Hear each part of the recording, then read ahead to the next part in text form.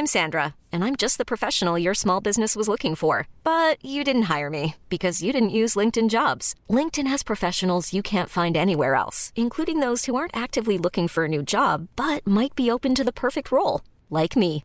In a given month, over 70% of LinkedIn users don't visit other leading job sites. So if you're not looking on LinkedIn, you'll miss out on great candidates like Sandra. Start hiring professionals like a professional. Post your free job on linkedin.com/achieve today. Many of us have those stubborn pounds that seem impossible to lose, no matter how good we eat or how hard we work out. My solution is PlushCare. PlushCare is a leading telehealth provider with doctors who are there for you day and night to partner with you in your weight loss journey. They can prescribe FDA-approved weight loss medications like Wegovy and Zepbound for those who qualify. Plus, they accept most insurance plans. To get started, visit plushcare.com/weightloss. That's plushcare.com/weightloss.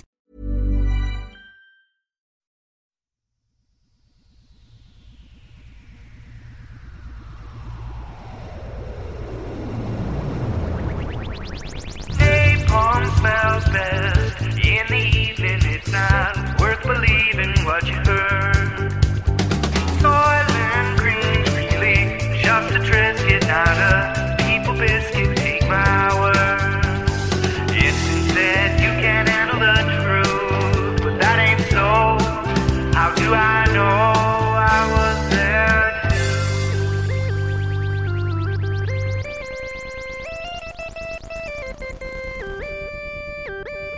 Hi everybody, my name is Matt Gorley. This is I Was There Too, the show where I talk to people who were in all your favorite scenes of all your favorite movies. If we do this long enough, that's bound to be true. Today, my guest is Gilbert Gottfried, who is the most wonderful tornado you could possibly imagine. It's probably over 8 to 10 minutes into this episode before we even begin to talk about Aladdin, and though sometimes I might edit out a little upfront chit-chat and get right to the point, I don't think you want to do that with Gilbert Gottfried. You just want to let him roll. Consequences be damned. It's futile to try to contain him, and why would you want to anyway? And also, if you're listening with any children, don't. Because what's better than a podcast about the Disney classic Aladdin than a bunch of foul language? I think it's the way that Walt Disney himself would have wanted to roll over in his grave. We talk about Aladdin, we talk about Gilbert Gottfried's tenure on Saturday Night Live, and right now I'll talk about how I've already recorded this intro once and then somehow erased it, so you know you're in good hands. Also, make sure to stay tuned after the interview for a new segment with my pals Jeremy Carter and Mark McConville where they talk about playing parts in Aladdin in a totally different context. And so, in the words of Walt Disney himself, reach back, ease the seat back. That's Van Halen. Hey, let's get started. The film, Aladdin. The year, 1992. The role, Iago the Parrot. The actor, Gilbert Gottfried. Well, Gilbert Gottfried, I know this is a podcast where I'm supposed to interview you about a role you played in some great movie, but I've never been in a great movie. So that's not true. I was going to say, in a perfect world, I would just sit back and relax and let you do your long, famous version of the Aristocrats joke, and that would be the whole episode. It's one of my favorite things.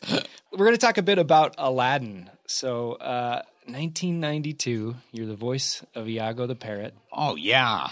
How did you come about being in this film in the first place? I auditioned. They didn't ask me. I auditioned, and I think also they were considering either Joe Pesci or Danny DeVito. I'm having a stroke. I want to thank you for having it on my podcast. Yes, it'll get the ratings up. It was then pleasure and trusted. And in conclusion,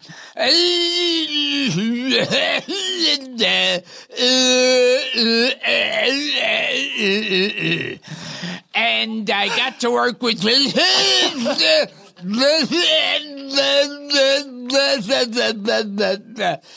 it was filmed entirely in blue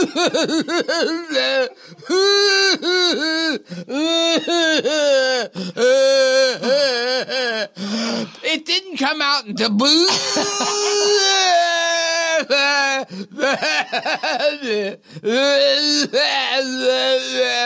no one ever thought that it and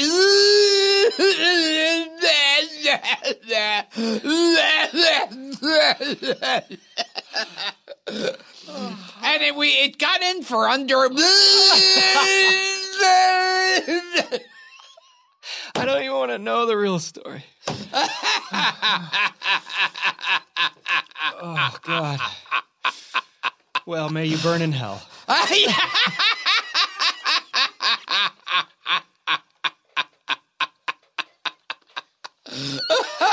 Let's just cut straight to Ford Fairlane. Yes, okay.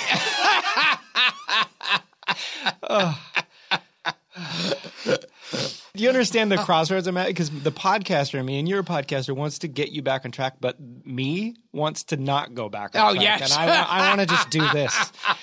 So I'll go either way, honestly. God. Can we get a situation where we go out on the town and you're my wingman and stroke Gilbert Gottfried? Oh, my God. Yeah, hopefully I can get other people laid. I could never. Hey, do you have a crumb in your beard? Do I? Yeah, let's see. Yes, you do. You had some kind of a. It was disgusting. It was really disgusting. Is it gone? Yeah, I think so. Unless you just pushed it further in. I may have. This goddamn beard is the bane of my existence. It's not even on my face by choice. This is a protest beard. Oh. All right. I'm just going to take a breath. Take a deep, tall swig. Okay. Gilbert Gottfried. I like how you have the fuck you finger in a cast. It's like it just seems like so set up. That's an exposed pin. Do you see that thing? Fuck. This is horrible. Oh, now I can't deal with it anymore. Oh, God. We're a mess right now. How'd you break this finger? I fell through. I was standing on top of a shed, like an outdoor laundry shed. Well, don't stand on top of a shed. I know that now. You were on top of a shed? I was using it. That was stupid. I know that now. And I went right through it. It just basically disappeared below me and popped my finger out of its socket. So it disappeared below you. That's so horrible. Okay, now we've got our physical maladies out of Oh, gee, this is like the worst horror film ever made. You know what I'd love to do is go from stroke victim to fuck finger straight into Disney's Aladdin. Okay. Well, that's what led me into stroke victims. Yeah, because they were considered. I think originally the way it was written, Jafar was the crazy one, like just going out of his mind, irrational, and the parrot was going to be like the mastermind, right? Yeah, I was going to ask you about this. Yeah, I read that. Like an Alec Guinness type, right. Very intellectual and thought out. And then I think Jeffrey Katzenberg said, switch him around. And so then, they were considering Joe Pesci or Danny DeVito, and that's what got me into the stroke part was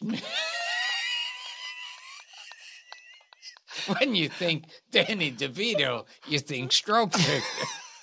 I'm afraid to invoke his name. I don't want you to stroke again. I was on a plane with Danny DeVito recently, but he was there by himself, and I didn't say anything. Well, he's probably still some bad blood. Yeah, because of also because of the stroke. Well, he saw what you did with it. And, see, here's something. The only time I was ever upset or cared at all about a celebrity couple splitting up. The usual. Rhea Perlman? Yes. Yeah, me too. I know. Yeah, I thought they were meant to be together. Yeah. They can't make it. It was like sad in the way, like at the end of Bride of Frankenstein, Frankenstein, the bride don't get along. And, see, and that's the way I looked at them. They were these two monsters who found each other.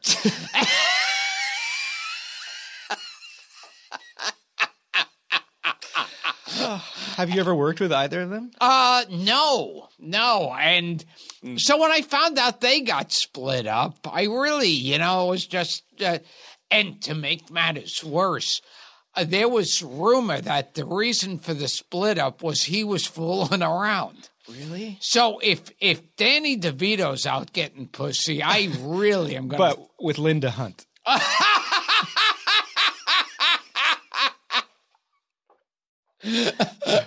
Yeah, okay. Then that makes it all right. And so yeah, those names were up. So I figured they were looking for short, unattractive Jews and Italians, and yeah. So I went up, and I remember I ad-libbed a lot in the interview. I mean, in the audition, and then I hadn't heard back for a while. And I remember thinking before I went to that audition, I think I was at the USA offices, and I wanted to make, they had a copy machine. I wanted to make some copies of this magazine article, and I was making copies. So I was there like 5 minutes late, and I remember thinking, I think it was showing up 5 minutes late, the reason I didn't get that part. And that was because that's the craziness in my head.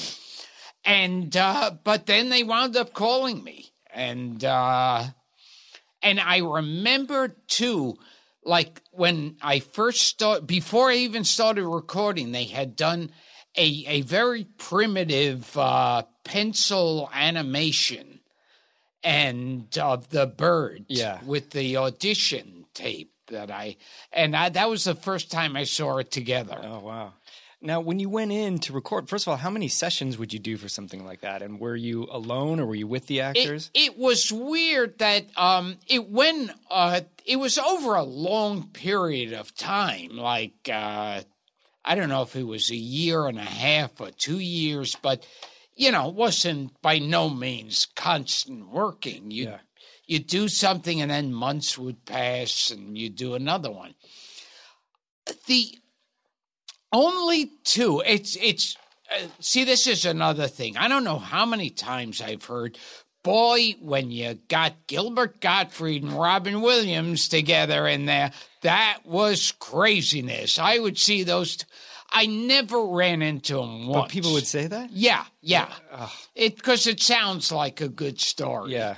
But I never ran into him once. And I mean, I knew him from like clubs and stuff. Sure.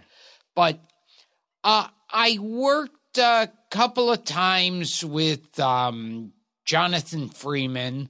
Jafar, right? Yeah, who was Jafar. And a handful of times with this Douglas Seal, who was the Sultan. Uh-huh. But the other people I never met. I never met the princess or Aladdin or any of those till the premiere, I think. And was it difficult if you had to do dialogue with someone that wasn't in the room? Most of your dialogue was with those two guys, right? Yeah. So otherwise you were literally parroting dialogue or that sort of thing as a parrot. Yeah, that's it's like, because you're there, and I mean, most voiceovers go like that. Yeah. I heard... At least in the beginning, The Simpsons used to be done like a round table thing, that's right, a radio show. But for the most part, you're there, and like the director or recording guy will go, okay, now you're yelling at a winged monster, and you're out of breath. Now you've had a stroke. Yeah, you've had a stroke, and you're going,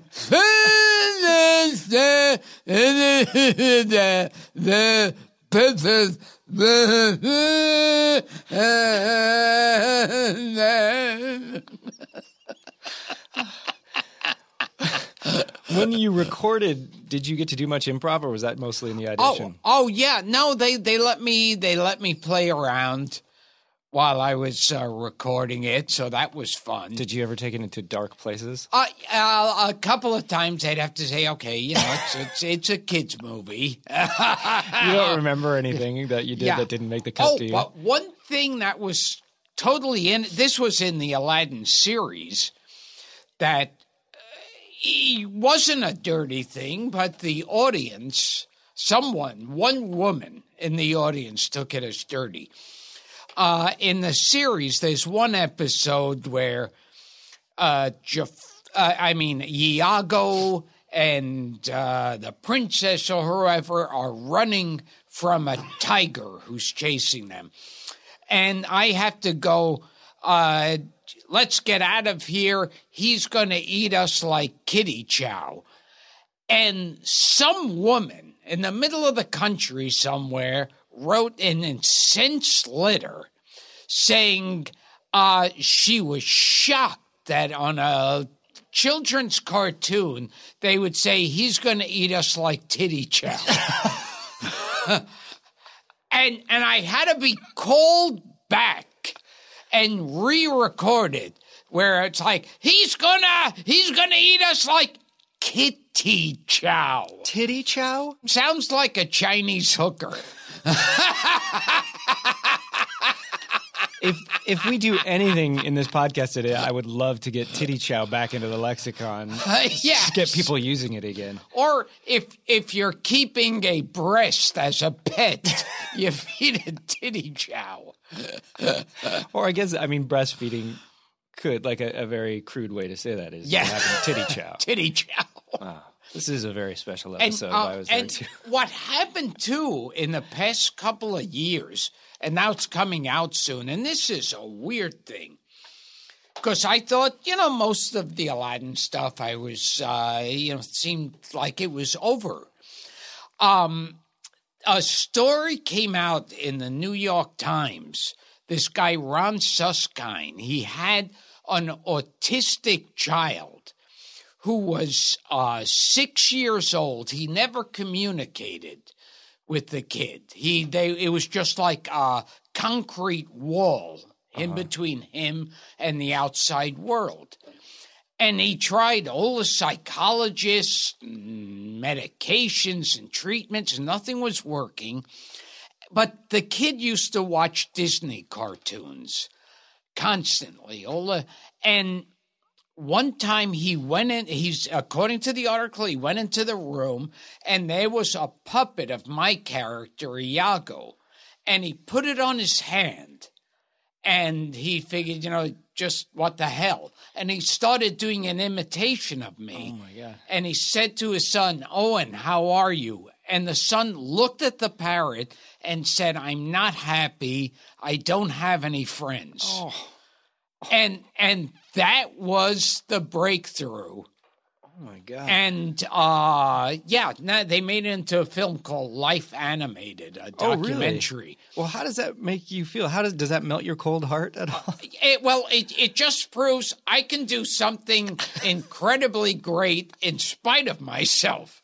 As long as I don't have direct involvement. As long as you don't intend to. Yes, right? yes. Yeah, if it's something I know nothing about, I can cause these miracles to happen. Now, how much of a change did you sense? Because prior to that, most of your work was, in comedy and it was at an adult level. And now you are this character that children love and respond to.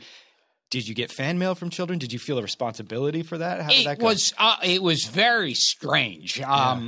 And it still is, because sometimes, I always say my career walks the tightrope in between early morning children's programming and hardcore porn. Yeah, that's an apt description, I think. That's pretty good. So, I'll have audiences who either know me from Aladdin or The Aristocrats. And I love that there was a Disney movie called The Aristocats, too. Yeah. Which that's it's easy another. to get confused. One time there was a screening. Oh, no. For the Aristocrats. Oh, no. And in the middle of The Aristocrats, some woman got up and said, "This isn't The Aristocats." Oh, but I love it. And then I saw this was actually like on TV or in a or like on those places where you see the records of what's on TV, the menu guide thing. Guide. They actually, someone at Disney did a major fuck up and said, coming up at 3:00, the Aristocrats. And I thought, well, someone at Disney is obviously packing up their stuff in a cardboard box right now.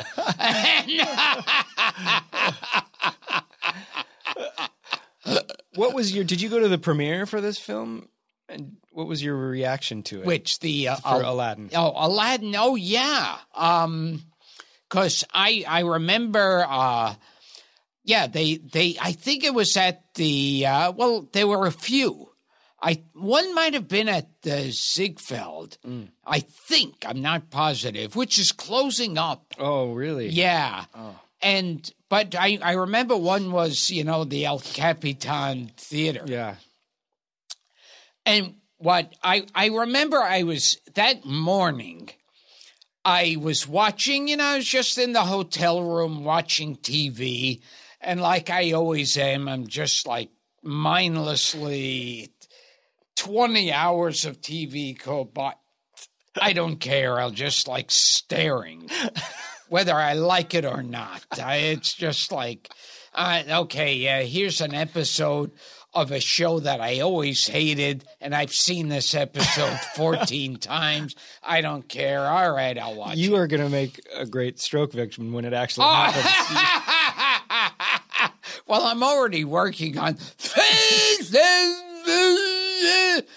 which if Jerry Lewis had a stroke, would anyone know about it? Yeah. He would be over there going, and they go, that old Jerry. Top form. Yeah. God, never been better. Never been better. And so they kept having on Basic Instinct.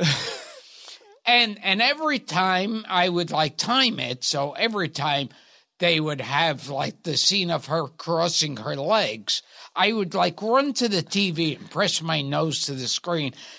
And I don't know. I never saw anything. People, I never really saw it. I mean, yeah, maybe if you've got a freeze frame there. So curious how this is going to lead to your Aladdin story. And so there, and then I'm at the theater and the movie's on, and of all people, Sharon Stone walks over to me and she goes, you're wonderful in the movie. And I just kind of stopped myself from saying, I was looking at your pussy all day today. Well, you're a gentleman for not. Yes. Well, I'm kind of old-fashioned that way. I'm a regular Sir Walter Raleigh. Oh, God. Disney gets this rap for being this evil empire. In your business working with them, did you ever experience anything like that, or were they pretty easygoing? Yeah, I never saw anything really. I like you because you'll tell it like it is. Yeah, I know that. Yeah. Well, you know what? It's so weird when they write about Disney. I mean, I don't know. It's like when people say to me, what was it like working with Disney? And I'm thinking, what was it like working with Paramount? What was it like working with Universal? Any other company? MGM. Yeah, it's like, I think there's some weird spiritual thing. Well, I worked for Disney for many years doing improv at their theme parks, and I think it may be more present But you have to put on a big foam rubber. How do you think I broke this finger? Yeah, so you saw it at the there was parks? like a cult feeling there. Distinct. The employees had this feeling of like there was no question you weren't drinking the Kool-Aid. So those of us who were like in this separate kind of like union entertainment section weren't like that, and they just couldn't wrap their heads around it. Like, why would you not speak highly of our Lord and Savior Walt Disney? And it was strange, yeah. See, because it's weird. Whenever I heard people say that about Disney, I think, well, whenever people would talk, like say, and there were like Disney employees who drink or go out and get laid, and I'm thinking, well, yeah, you mean humans? Yeah, yeah. Yeah, that's shocking stuff if you think Mickey Mouse is a real person. Yeah. If you're coming in there with status, which I would imagine would be an entirely different thing. You go into those theme parks as, basically just a factory worker. And so Oh, yeah. Yeah. Yeah, I could see that. But the weird thing about the parks that I didn't find to be at all true, but I think legend created it. They say there's this underground level when you go to the underground where they work the machines. The tunnels. And the long tunnels. And that was like, you'd think there were ritual satanic murders. I know. I've been down there, and it's nothing but industrial tunnels. It's boring. Yeah, it's like being in any other office or factory. Yeah. You walk around, there are some offices, some machines going up and down or making sounds, but this, they make it like, oh my God, the devil lives down there. All right, we're going to take a quick break. We're going to both take some medication, and then we'll be back for more talk. All right, Gilbert Gottfried, we're back. We're going to talk about some of your other roles here that I don't. Some of these I have specific questions for, but some of them, as I name them off, if you just have thoughts about them. And speaking of Disney, and this has nothing to do with the Jews. Okay, I'm listening. I on my podcast, I just interviewed Dick Van Dyke. Oh, right, and he's like a big Disney icon. Yeah, that's right. How did he have anything to say about it?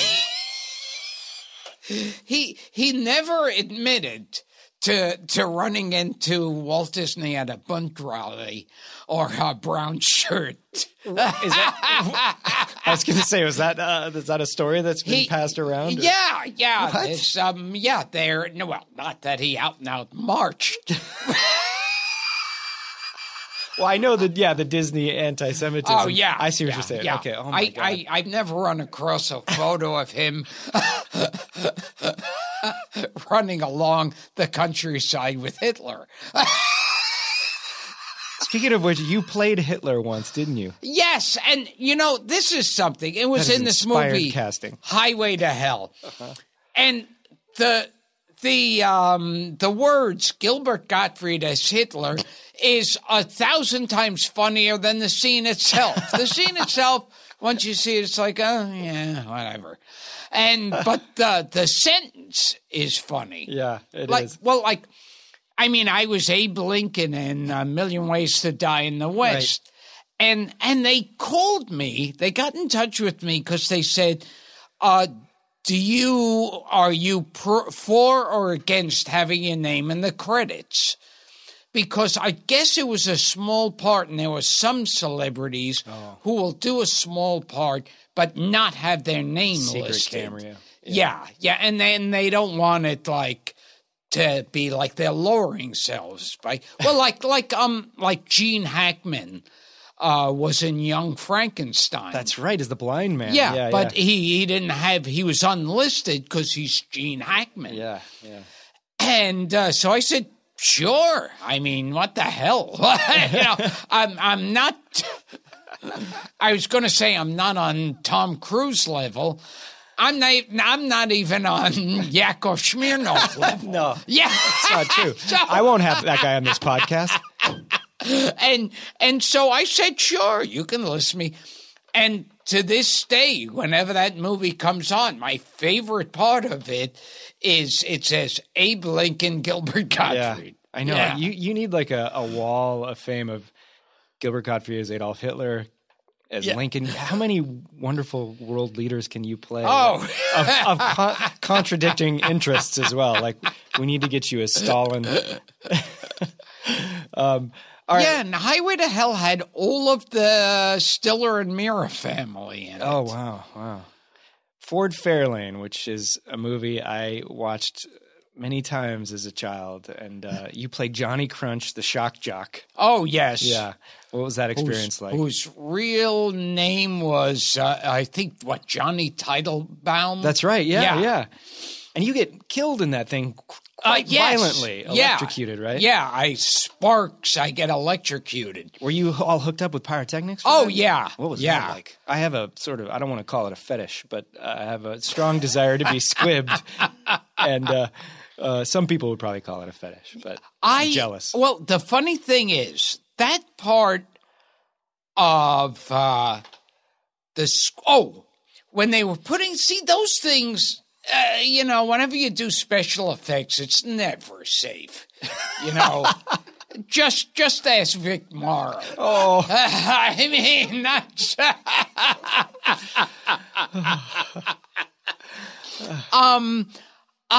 So when they were wiring me up with the squibs, at the last minute, one of the guys said, we're going to put this sweatsuit under you like a scuba suit. That's another layer.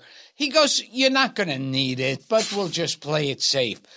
And so I did that scene where the squibs are going off with the electrical current.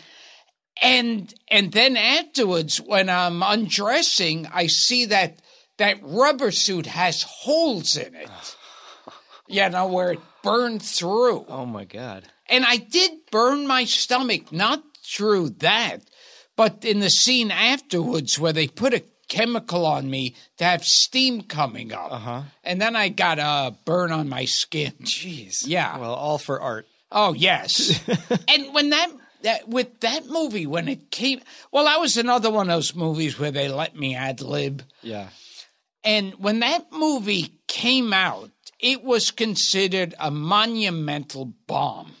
I mean, it was the bottom of everyone's list. It failed miserably at box office, and it became a cult film. Yeah, I have to stick up for that movie a little bit. Now, I know dice can be controversial at times, but the film itself, the structure is really tight. Like, it's a strong screenplay. Yeah. Yeah. I mean, you can argue merits of taste and all that stuff, but I really enjoyed that film as a kid. Yeah. I was probably the target audience at the time, too, And it got a really big cult following. People come up to me all the time about that one. Yeah.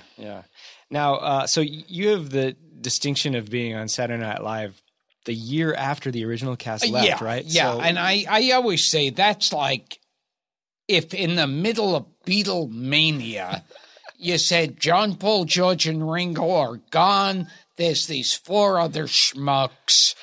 Just sing along with them like you did with the original. Yeah, you're the George Lazenby of the James Bond series. Yeah, yes. Yeah. And it's like, see, you shouldn't be the worst thing is to be the replacement.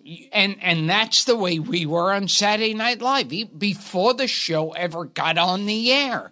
You were already aware of it before. Yeah, there were articles all over the place saying like, who are these people? How dare they come in? How can you possibly continue Saturday Night Live without the original cast? Now, nobody remembers who the original cast was anymore. And it's like the cast changes like in between commercial breaks, the entire cast. And if someone's on Saturday Night Live for longer than 2 seasons, you go, God, what a loser. He's still on Saturday Night Live. Oh, God. What was the mood on the set that year? Did you do it just 1 year, or did you do it more than that? Oh, well, yeah, I did it. I don't even think it was a complete season because the last show we were going to do, it was with one of the Monty Python people. It's got to be Eric Idle, right? Wasn't he No. It was that, who was the openly gay? Oh, Graham Chapman. Yeah, Graham Chapman. I think it was Graham Chapman. But with that group, how do you know which one was the gay one? Just because they're all English? Yes. His words, not mine. Even though I said them. Yeah, so he was going to be, but that everything because everything was happening. We were already being panned before we got on the air. And it was the craziness. If you want to put down the show, great. It was terrible. Uh-huh. And, but if you want to put it down, have the correct reasons. Yeah. They were saying, we've never heard of these people before. No one had heard of the original cast. Yeah. Yeah. Like John Belushi was a household name before like he was a big movie star. Right. And then he also was on set. It was craziness. like everybody was rushing to Gilbert Gottfried films. And they were saying they've never worked together before. And I'm thinking, isn't that the way it is with most movies? Yeah, almost all, yeah. Yeah, I don't know that the cast of The Godfather ever worked together. It seemed like an okay movie. And then there was, they made a bigger deal out of it that... Do I have it on record that you're comparing your... To The Godfather. The cast of Saturday Night Live to The Godfather? Mario Puzo was one of the writers when I was on Saturday Night Live. That explains a lot. And I used to do sketches with Al Pacino and Robert Duvall. I think as far as comedy goes, you're better off with your original cast. Yes. Yeah. But I remember that was too... There was a season when they were doing one episode, they were doing like a takeoff on Dallas. Uh-huh. And Dallas had that cliffhanger, who shot JR? Right. And so this was who shot CR, Charles Rocket. And Charles Rocket at the end, when we were there for the good nights, he's like jokingly in a wheelchair and bandaged arm. And it says, and then they told us to stretch. And so he said, well, I've never been shot before, and I'd like to know who the fuck did it. And this became like international news. Like, oh my God. And what people forget is in the original season, people said fuck. Uh-huh. It came out a couple of times. And since then, it's popped up on the show. But if the show's doing well, they don't hear it as clearly. If the show's not doing well, oh my God, children are dying because of that. And they were blaming it, saying, and then after that happened, they fired everyone. Well, that doesn't make sense. Yeah. If one person says fuck, you wouldn't fire the whole cast. And but I remember sitting in an office there at Saturday night, and it was somebody else's office, just one of the execs. He was out to lunch. And I was sitting there with Eddie Murphy, and we were just hanging around talking. And someone comes, some girl, a secretary, pokes her head in, and she says, Eddie, so-and-so from NBC wants to speak to you. And he looked shocked, like, why does he want to speak? And he picked up the phone and goes, yeah, okay, oh, shit. No, I won't tell anybody. And before he even has the phone hung up, he goes, they just fired Gene Domanian. Oh.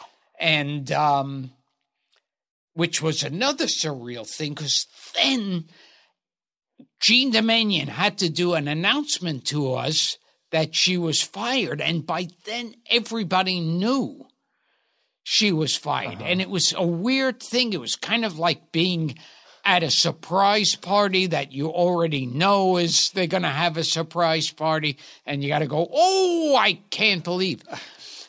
And why are they telling just Eddie Murphy? Just because he has that cachet, or what? Yeah, I guess it was a very weird thing. I think the two they knew they were going to keep was him and Joe Piscopo. Uh-huh. And so I guess they told the people they knew they were going to keep. Oh. And this is, I found out I was fired from, that was like prehistoric times. People actually wrote letters. Now, I mean, when's the last letter written? And there was, they had fired Gene Domanion, and then they got in Dick Ebersol. Dick Ebersol brings us all together and says, I'm going to be making a couple of changes here and there, nothing much. And so take a week off and everyone come back and I'll tell you. And so each one of us was coming in one by one. And I was waiting by myself outside his office, and there was a little desk there where they used to drop the fan letters. And I saw one written to me from some girl from Omaha or something. And I open it up and it starts out, "Dear Gilbert, I'm so sorry about what happened to you." She'd read it? Yeah. Oh yeah. my So God. she had already known before I did. And so you read that there on the day? Yeah. And were you then there presumably to officially be fired? Yeah. And then he came in. You went in, I already found out from Sally? Yeah. So it's going, I also did. Oh, my goodness. I had no idea. Oh, my God. Jeez. Wow. Well, did you once open for... Belinda Carlisle? Yes. For a bunch of teenage girls? And how can I get a time machine and go back and see that? I would love that. Yeah, I was booked to open a few shows for Belinda Carlisle. At least that was the plan. Whose idea was that? Satan's, I think. And so this was, I think, at Long Beach, this one was. And like the manager told me, now remember, there's a lot of little girls and their mothers in the audience, so you got to work extra clean, which number one is the worst thing you could say to me. Right. You know, it's like, don't think of hippopotamus. Whatever you do, don't think of hippopotamus. And so I went up and I tried for about, 5 minutes. To work clean, and nothing was happening. And then I was like, cunt blowjob,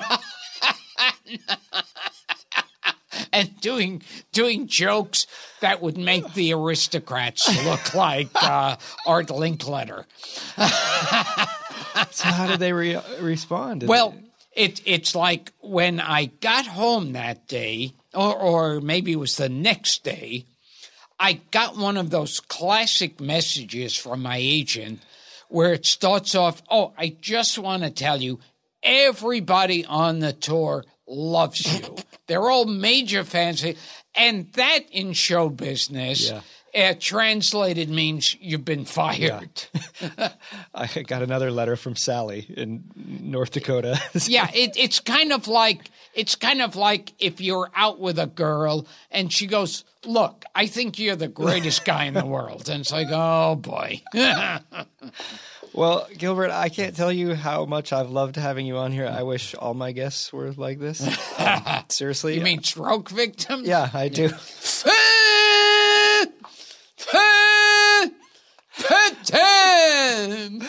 I'm going to tell people where they can find you.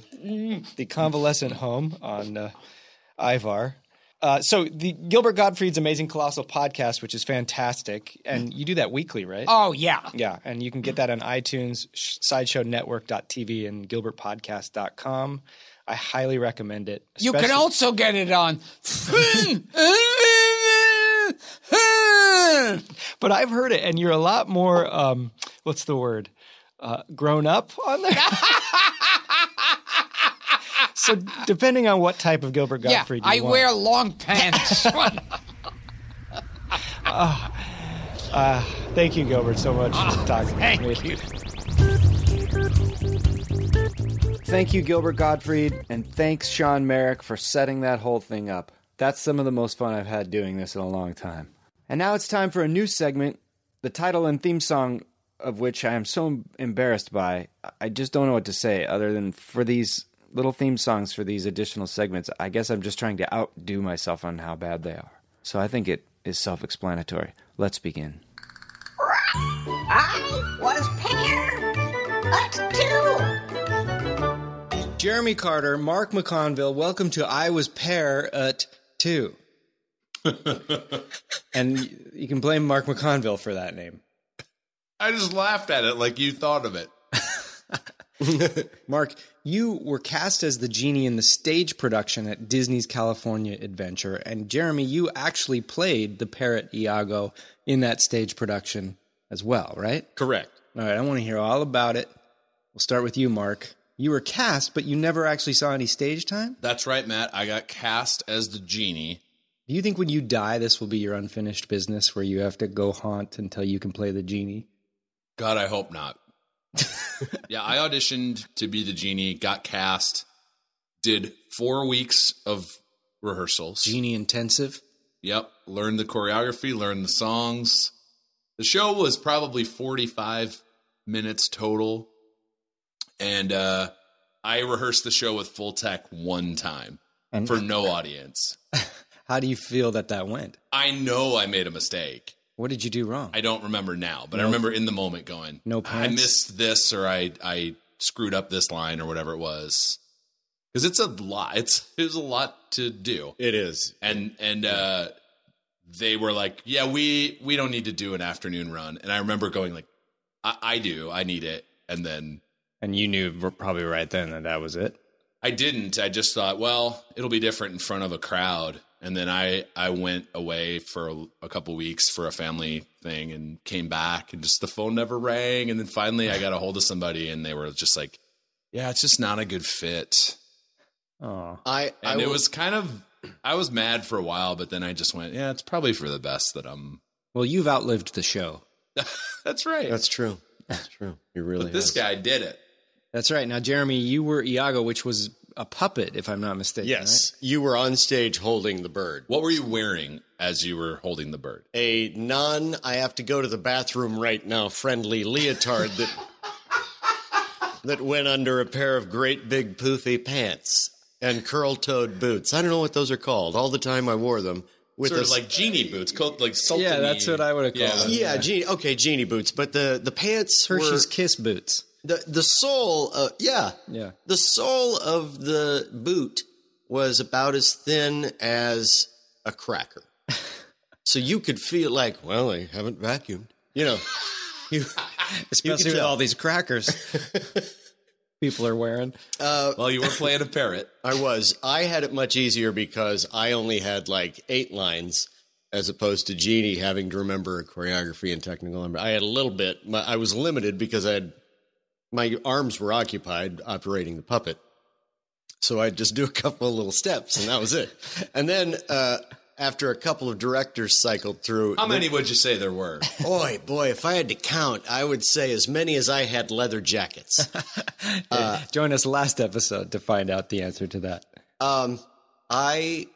There were a lot. There were 5 or 6. And then we got... the same director that Mark was dealing with for Genie, who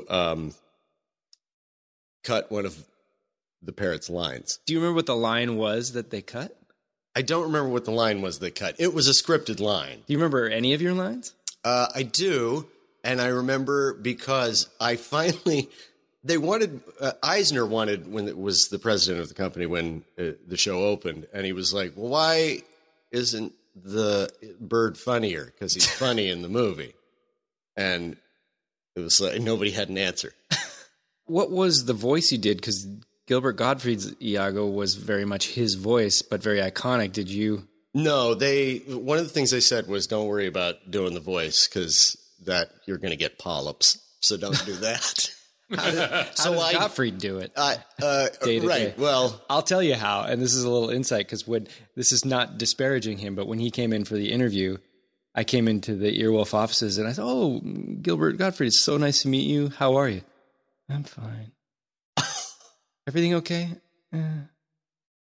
He's very pleasant, very nice, but he's just like under the radar, super soft spoken, and then as soon as "Hi, welcome to I Was There Too. My guest today is Gilbert Gottfried."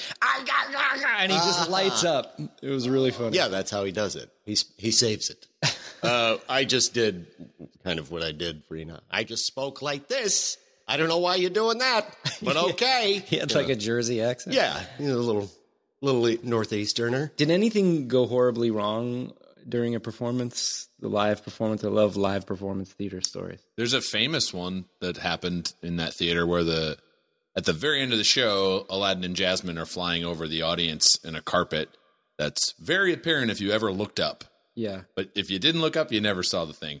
But yeah, they were at it's an enormous building, and they got the carpet flipped over. And the Aladdin and Jasmine were strapped in. It's like they're harnessed in. But they were just upside down. Dangling above the audience like living piñatas. And then I wasn't there. I just know that this happened, and I think it's probably on YouTube.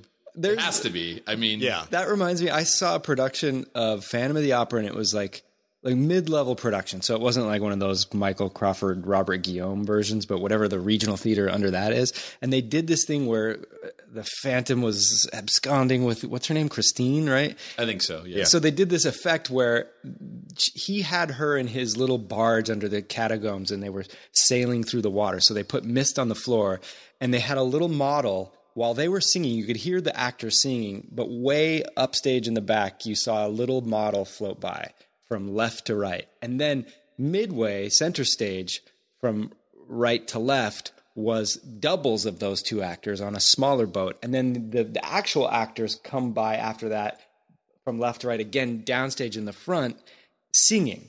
But the doubles wagon, their electronic wagon, broke down halfway when it was halfway across stage, and the next one was already coming. So there was two Phantoms and two Christines singing, and they just had to kind of look at each other. I hope they waved at each other. God damn it. I bet, Matt, I know you to be a guy who could burn a whole evening just watching old stunt shows from theme parks. Yeah, any evening. I bet you could find some real gems if you wanted to go back and watch some old Aladdin shows and things gone wrong. Well, isn't there also briefly they had the Indiana Jones stunt show in Disney Park, and part of the scripted show was Indiana Jones punches a woman? He gets in a fight with a woman. Yeah. And then beats her up and defeats her. I think and then she gets up and is like, I'm a stunt lady. Isn't that what happens? No, it was because that happens in that show where there's a shill in the audience, and he's wearing like a bright pink shirt. That's every stunt show. And then he gets up there, and then Indiana like, well, let's see if you guys can take a punch. And is that the Florida? That's the Florida. That's the Florida one. This is the one that was at Disneyland in California. Yeah. Oh, okay. And there is one where a guy was wearing white socks as Indiana Jones. And it may be the same guy. I'm not sure. Runs out of, this was the smaller Aladdin show that this Indiana Jones show took place on, that they had closed and then put this Indiana Jones little stunt thing in. The guy runs out of the big tiger head and just smacks his head on the tooth of the tiger and drops. I mean, he's bleeding. It's a mess. That's like when Kelsey Grammer was giving that speech on the Aladdin greatest stage, and he just walked straight into the orchestra pit. Yeah. That's worth YouTubing. I don't know that it's up. I feel like that has been taken down. Really? I feel like it's got to be one of his most embarrassing moments. Check this episode's webpage. If it exists, I'll post it there. He was giving a speech for the 50th anniversary of Disneyland, I believe, in the Hyperion Theater where Aladdin took place. And having been on that stage, I think Jeremy would agree, the front is sort of... It's wonky. Stars. It's like the edge is real jagged. And you expect like a rounded apron, like a typical amphitheater, and it's not. It's not at all. So if you were just walking and there it is. It's available. Oh, so yeah, he just falls. Play a little audio. So this is Paul F. Tompkins who's here as well. It's a small world, pretending I was a UN interpreter. Good Lord.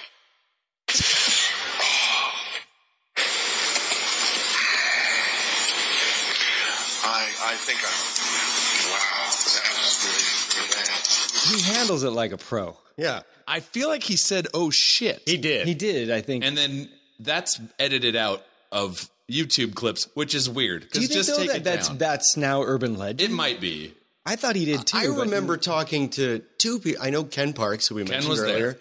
So another friend of ours, John Eden, was also a Green Army man there. Those are the two guys who got lectured. He said said, "Oh shit," when he fell off the stage. But I wouldn't be surprised if whoever put that YouTube video up is some Disney regular that's like, I have to respect the overlord and I can't, like I will edit it myself. Yeah, no, I wouldn't doubt that at all.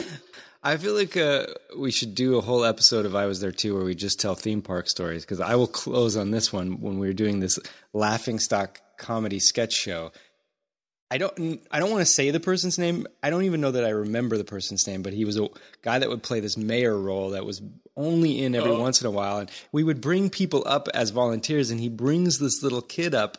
And one of the characters' names in the show was Clem, and he was saying something to Clem, and he goes, "Hey, Clem, this kid's the only one with nuts big enough to challenge me." And then the kid like brings out guns and something like his little fingers, and the guy goes, "Oh, Jesus Christ, you shot me." This was one of the manager's friends from high school, so, right? Yeah, that's and so you'd bring him in. Yeah. Well, oh, God. Jeremy Carter, Mark McConville, Paul F. Tompkins in the corner. Thank you for joining me. Thank you for having me. You got it. I was Pear. Us too. Thank you, Mark. Thank you, Jeremy. Thank you for listening. You can find out more about this show on letterboxd.com.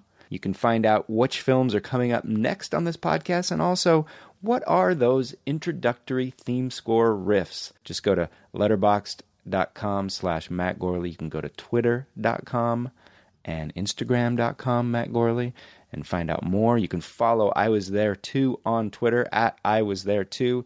If ever you have anybody you can connect me to for this show, please email me at iwasthere2pod@gmail.com. That's really the only way to ensure that I'll see it. Twitter doesn't work, and if you do that, please don't tag the person you want to connect me with in Twitter, because what if I haven't seen the film, or what if it isn't the perfect fit? Then I'll feel bad if they don't get responded to. Think of the children.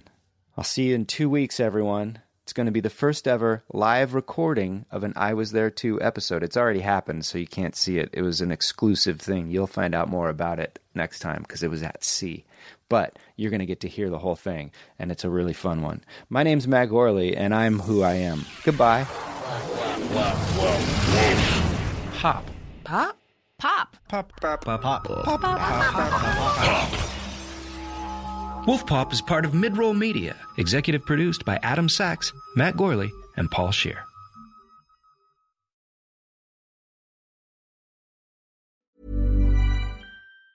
Planning for your next trip? Elevate your travel style with Quince. Quince has all the jet-setting essentials you'll want for your next getaway, like European linen, premium luggage options, buttery soft Italian leather bags, and so much more. And it's all priced at 50 to 80% less than similar brands. Plus, Quince only works with factories that use safe and ethical manufacturing practices. Pack your bags with high-quality essentials you'll be wearing for vacations to come with Quince. Go to quince.com/trip for free shipping and 365-day returns. Hi, I'm Daniel, founder of Pretty Litter. Cats and cat owners deserve better than any old-fashioned litter. That's why I teamed up with scientists and veterinarians to create Pretty Litter. Its innovative crystal formula has superior odor control and weighs up to 80% less than clay litter. Pretty Litter even monitors health by changing colors to help detect early signs of potential illness. It's the world's smartest kitty litter. Go to prettylitter.com and use code ACAST for 20% off your first order and a free cat toy. Terms and conditions apply. See site for details.